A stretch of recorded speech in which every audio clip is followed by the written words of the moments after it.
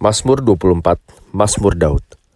Tuhanlah yang empunya bumi serta segala isinya, dan dunia serta yang diam di dalamnya. Sebab dialah yang mendasarkannya di atas lautan dan menegakkannya di atas sungai-sungai. Siapakah yang boleh naik ke atas gunung Tuhan? Siapakah yang boleh berdiri di tempatnya yang kudus? Orang yang bersih tangannya dan murni hatinya, yang tidak menyerahkan dirinya kepada penipuan dan tidak bersumpah palsu. Dialah yang akan menerima berkat dari Tuhan dan keadilan dari Allah yang menyelamatkan dia. Itulah angkatan orang-orang yang menanyakan dia, yang mencari wajah-Mu, ya Allah Yakub. Selah. Angkatlah kepalamu, hai pintu-pintu gerbang, dan terangkatlah kamu, hai pintu-pintu yang berabad-abad, supaya masuk Raja Kemuliaan. Siapakah itu Raja Kemuliaan? Tuhan, jaya dan perkasa. Tuhan, perkasa dalam peperangan. Angkatlah kepalamu, hai pintu-pintu gerbang, dan terangkatlah kamu, hai pintu-pintu yang berabad-abad, supaya masuk Raja Kemuliaan. Siapakah dia itu Raja Kemuliaan?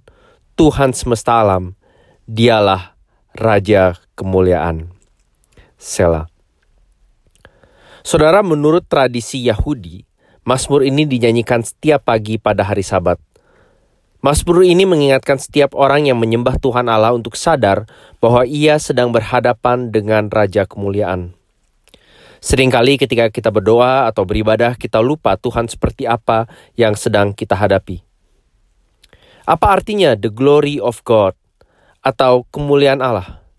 Kemuliaan Allah di Alkitab merupakan manifestasi dari kebesaran, kelayakan, keindahan, serta keagungan dari setiap kesempurnaan ilahi. Secara khusus Allah menyatakan kemuliaannya melalui seluruh ciptaan dan karya keselamatannya melalui Yesus Kristus. Seperti kata lagu him, datang menyembah Raja yang mulia. Mari kita melihat beberapa aspek kemuliaan Allah di Mazmur ini. Yang pertama, kita memuliakan Tuhan sebagai pencipta. Ayat 1 dan 2 pada dasarnya mengatakan, tidak ada satu bagian dari ciptaan pun yang di belakangnya tidak ada merek made by God, made for God. Diciptakan oleh Allah, diciptakan bagi Allah. Bukan saja diciptakan oleh Tuhan, tetapi juga diciptakan bagi Tuhan. Dari belahan tata surya yang belum bisa dilihat oleh teropong tercanggih, sampai sel tubuh terkecil yang kasat mata. Dari indahnya matahari yang terbenam sampai ke dahsyatnya badai tornado. Dari teknologi tercanggih yang hanya baru dipakai oleh segelintir orang di dunia, sampai ke alat bantu yang kita anggap begitu biasa. Dari ujung ke ujung kita bisa melacak kebesaran serta bijaksana Tuhan di dalamnya. Kita memuliakan Tuhan sebab Ia telah menciptakan dunia di mana di dalamnya kita hidup dan tinggal. Yang kedua, kita memuliakan Tuhan sebagai pemberi. Menghadapi Tuhan yang kepadanya kita berhutang seluruh keberadaan kita, pendengar diundang untuk mendekat kepadanya. Tetapi ini bukan undangan yang sembarangan bisa dihadiri oleh semua orang. Kalau perusahaan Anda perlu melakukan tender dengan sebuah perusahaan yang ternama dan berskala internasional, maka pasti yang diutus adalah orang-orang yang terbaik, bukan? Kita mengharapkan orang-orang ini merepresentasikan wajah, budaya, dan reputasi perusahaan sehingga tendernya bisa goal. Dalam artian tertentu itulah yang Tuhan harapkan dari orang-orang yang datang menyembah Dia.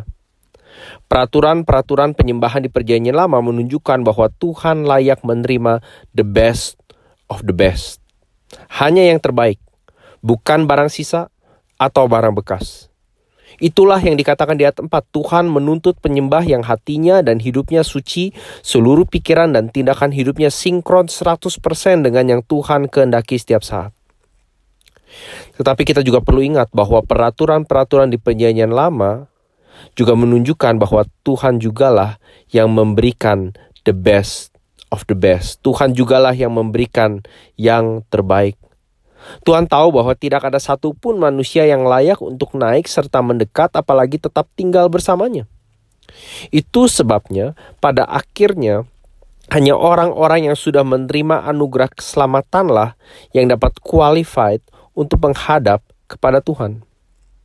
Waktu kita mengakui bahwa tidak satupun dari kita memiliki tangan yang bersih, apalagi hati yang murni, kita mengakui bahwa yang kita butuhkan adalah belas kasihan dan anugerah Tuhan. Saudara, itu sebabnya Daud menyebut orang-orang ini sebagai mereka yang mencari wajah Tuhan. Sama seperti Yakub, bapa leluhur bangsa Israel, yang waktu ia berjumpa dengan Tuhan berhadap-hadapan menyadari bahwa dialah yang butuh Tuhan dan bukan kebalikannya. Kita memuliakan Tuhan sebab Ia telah memberikan anugerah di mana melaluinya kita bisa datang dan mendekat kepadanya. Yang ketiga, kita memuliakan Tuhan sebagai pemenang.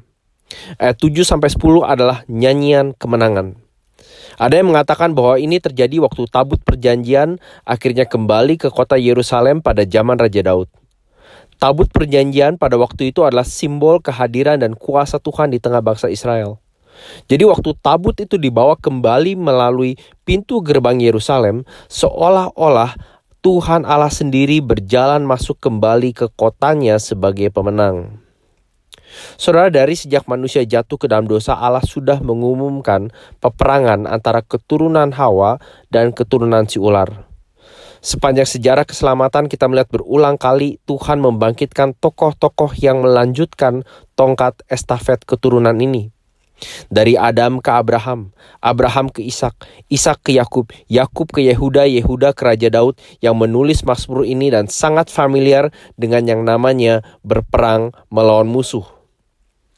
Melalui sejarah hidup mereka kita juga melihat bahwa peperangan yang sesungguhnya bukan saja melawan bangsa musuh yang kelihatan, tetapi khususnya melawan kuasa kejahatan yang tidak kelihatan. Puncak dari keturunan yang berperang ini tentu saja adalah Yesus Kristus, keturunan Daud yang agung itu, yang menang secara total dan final mengalahkan musuh terakhir yaitu kematian. Setiap kali ada orang yang mengidolakan tokoh terkenal siapapun, kita bisa bertanya balik, apakah dia bisa mengalahkan kematian? Tokoh-tokoh ini come and go, datang dan pergi, hidup lalu mati. Seringkali mati mengenaskan, atau tragisnya mati tidak lagi sebagai pahlawan tetapi penjahat. Tetapi tidak demikian dengan Yesus Kristus. Dialah Raja pemenang yang mulia.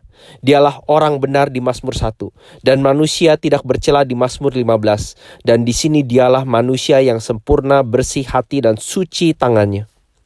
Kita hanya bisa mendekat ketika Ia memberikan jubah kebenarannya yang tidak akan cacat, layu atau kotor itu kepada setiap orang yang berbalik padanya. Saat kita sadar bahwa Ia sudah mendekatkan kita dengan Tuhan Allah, maka Ia memberikan bagian dalam kemuliaannya, bahwa Ia mengikut sertakan kita dalam kemenangannya atas dosa dan maut. Disitulah kita berkata, Tuhan, aku mau hidup memuliakan Engkau dengan seluruh hidupku. Mari kita berdoa. Ya Bapa, Engkau pencipta dan pemilik segala sesuatu.